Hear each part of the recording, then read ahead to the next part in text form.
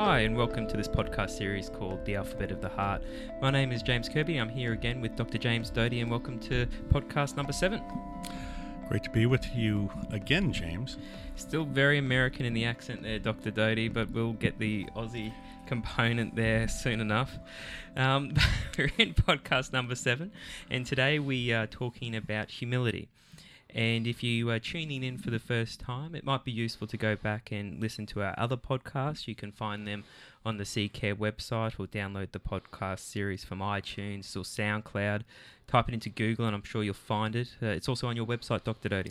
Yes, jamesrdotymd.com and also intothemagicshop.com.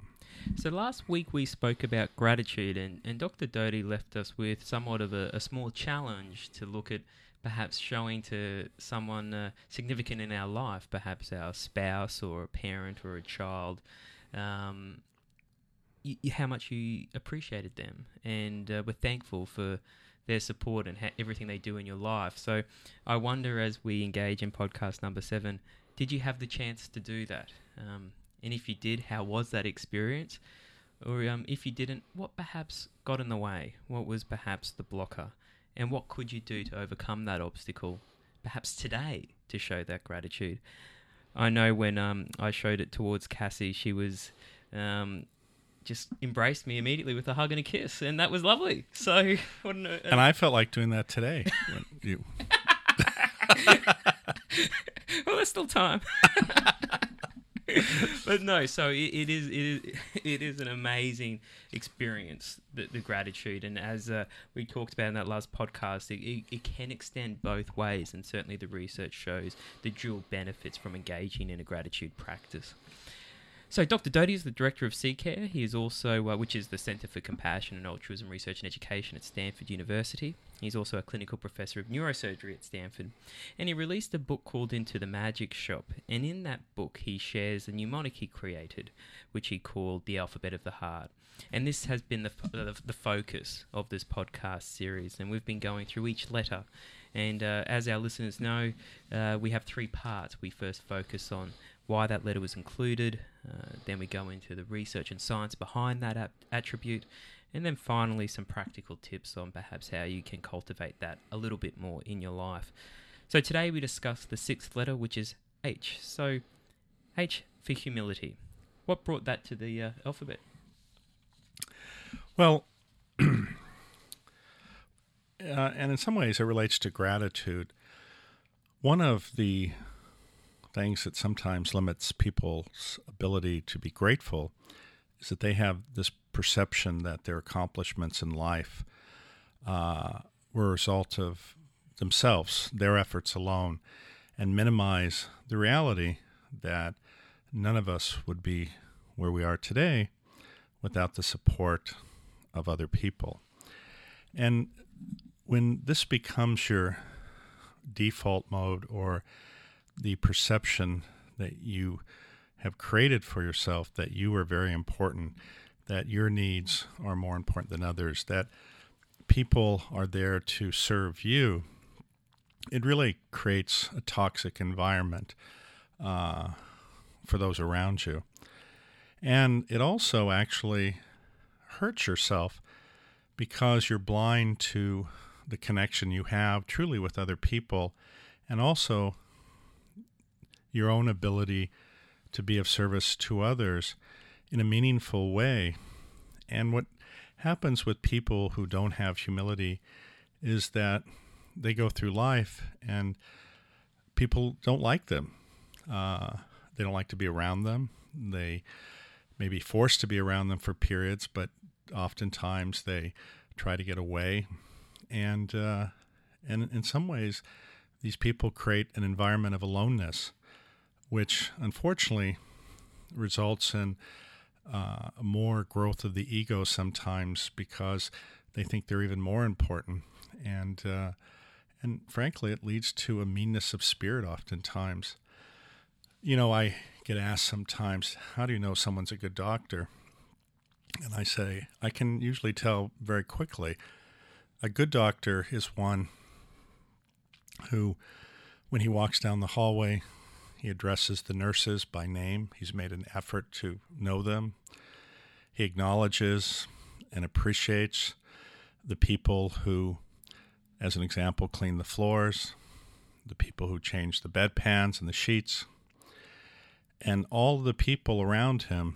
He acknowledges, appreciates, makes an effort to know their names. And I'll tell you a very quick story to show you the power of that. I was actually leading a neuroscience program and in the South, and had decided to come back to Stanford. And there was a individual who had applied for the position, and I was interviewing him. So we walked into the hospital, and I said hello to the person at the information desk, whose name I know. And in fact, I had taken care of her husband. And she came around the information desk, and she gave me a hug and thanked me. Then I took him to the cafeteria, and the lady behind the counter, she said, "Oh, Dr. Doty, can I get you your latte?" And she said, "I have some of those muffins you like. Would you like one?" And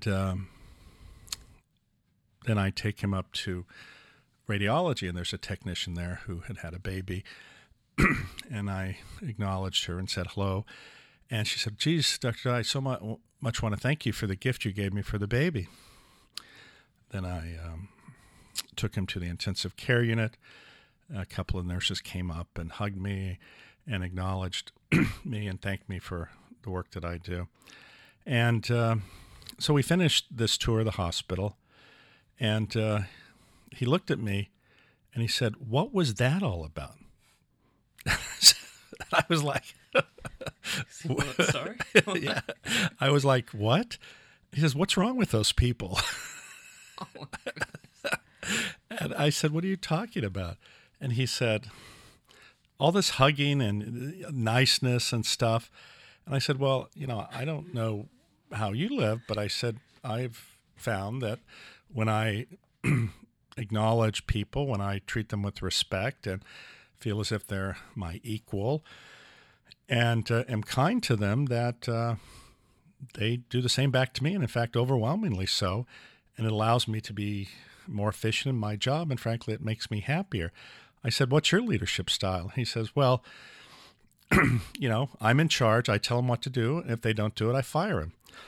And I said, "Well, obviously it hasn't proven that effective since you're here looking for a job." Needless to say, he didn't get the job. Well, what a beautiful picture you painted. In my mind's eye, I could just see you walking through the corridors of the hospital, interacting with your fellow colleagues, as it were.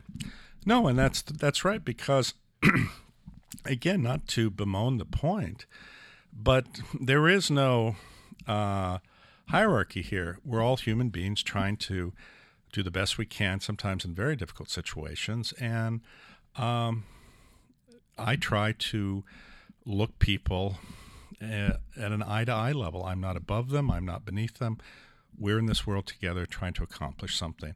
And if there's something that I can do to acknowledge their humanity or make their life easier, frankly, it makes my life easier and it makes me happy. And that is the fundamental summation of the neuroscience behind humility, gratitude, and being present. Absolutely. And I suppose what we're getting at in a very big way with engaging in those experiences of recognizing how we've got a common humanity with others around us. And as a result, to look at each other and treat each other as we would like to treat ourselves and them is really quite necessary in the world that we live. And it's interesting when we reflect on humility, for example, and sort of see how importantly it's linked into compassion as well. and how compassion's tied into dignity, and how that's tied into gratitude. All of these things feed off of each other as long as we take the opportunity to slow down and make ourselves aware. And that's where Ruth's tricks, which Dr. Doty introduced us back in podcast 1 and 2, can be very helpful to allow the conditions for some of these attributes to really flourish. And so moving into the second part of perhaps some of the science related to humility, there's been a lot of research, and Dr. Doty was mentioning there as well, how gratitude can be a great facilitator towards humility. So if we have a look at humility a little bit closely, humility is the ability to keep accomplishments, talents, and gifts in proper perspective. So it's being aware of limitations as well, and being oriented towards others. Often other words such as, being humble come to mind. So the key to humility is seeing life as a journey towards cultivating qualities that bring out the best in ourselves. And it's been linked to a whole range of positive benefits. So research has found that it's linked to better academic performance, job performance, is what Dr. Doty was just personally mentioning before he's noticed within himself. Excellence in leadership as well. And again, because it draws people together, everyone can feel connected to the group, or even the tribe, as it were. And it leads to better social relationships. So people avoid deception in their social relationships, because the people who are able to sit with humility and be humble have a high tendency also to be forgiving, another attribute we've discussed. And it's also been a consistent predictor of generosity. So in a really interesting study looking at humility that was published in the Journal of Positive Psychology, in this particular study where they had hundreds of adults in the community participate in, they found that humility predicted greater generosity on 2 key behavioural measures. Firstly, charitable donations, and also mailing back an extra survey, which was unnecessary, but they still went and did it anyway. So we can see how humility really allows us to take an extra step, because we're no longer seeing that we're more important, so we don't have to bother or no longer have to worry. So in many ways, humility is somewhat the antidote to arrogance or superiority in some ways. No, that's absolutely correct. So humility is again something which perhaps we don't spend a lot of time sitting with or contemplating specifically. It kind of almost is a byproduct of engaging in mindfulness practices or self-compassion practices, or even gratitude practices, as we mentioned earlier, because it again starts to take the focus away from me, and starts to recognize the we in our daily interactions. So moving on to now perhaps the third part of this podcast, which is beginning to look at some of the ways we can start to cultivate humility into our daily life. Dr. Doty, would you like to speak a little bit more about ways that we can engage in practices that help us spotlight ways that we can be a little bit more humble? Sure. As you alluded to from the research, one is the recognition of our own mistakes and frailty, and acknowledge that, because when you, and this is not to beat yourself up, it's just to acknowledge your humanness, because when you acknowledge your humanness and the reality that you were like the other, it helps prevent this attitude of arrogance and this attitude of self-import. And this is, again, as we talked about, very, very critical in regard to interacting with the world. I certainly think recognizing that is very, very important. And also acknowledging the importance of relationships and how nurturing relationships, one of the best ways to do it is to interact with people where they feel that you are equal to them, that you're not looking at them from a position of superiority or authority, but looking at them as an equal who are engaged in an activity if you will, to do something positive. And this is really a key to leadership. When people perceive that you will do whatever it takes to win, but also in the process support their efforts to win, and I don't say win in the context of someone has to lose, but win in the context of accomplishing a goal, when you're bringing everyone along, when you're working just as hard as they are, and you're not telling people, well, go do this, but I'm going to sit back here and not contribute. There's a big, big difference. And the thing about that is when people recognize that you're that type of an individual, that you're humble, they will watch out for you. They will look out for your best interest. Getting back to this doctor analogy, from my own experience, if you are perceived as humble and caring and you make a mistake, people say, geez, it's only human. Everyone makes mistakes. This is an individual who really always tries to do the right thing. Let's give him the benefit of the doubt. If it's an arrogant, frankly obnoxious physician who makes a mistake, then they say, well, the reason that happened, he's so arrogant, he's a jerk, et cetera, et cetera, et cetera. And it results in a completely different dynamic of how you are perceived. Absolutely. And that's a really interesting point you make as well, because we're put in environments which have almost been artificially created, which are based on a hierarchy. And we've talked about this a lot in the hospital, but it's not just in the hospital setting. In almost all professions, there is somewhat of a hierarchy of who's the boss, who's the second in charge, and then who's below them, etc. And the idea is this, often we all have to work our way up to the top.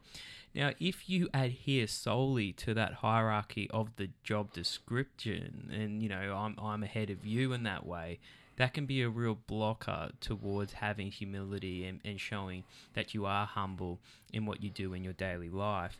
And so it does require us to really actually actively try to cultivate this, because often we're put into environments that tends to put people on different levels. And if we only see life through those levels, well, then life can become quite difficult.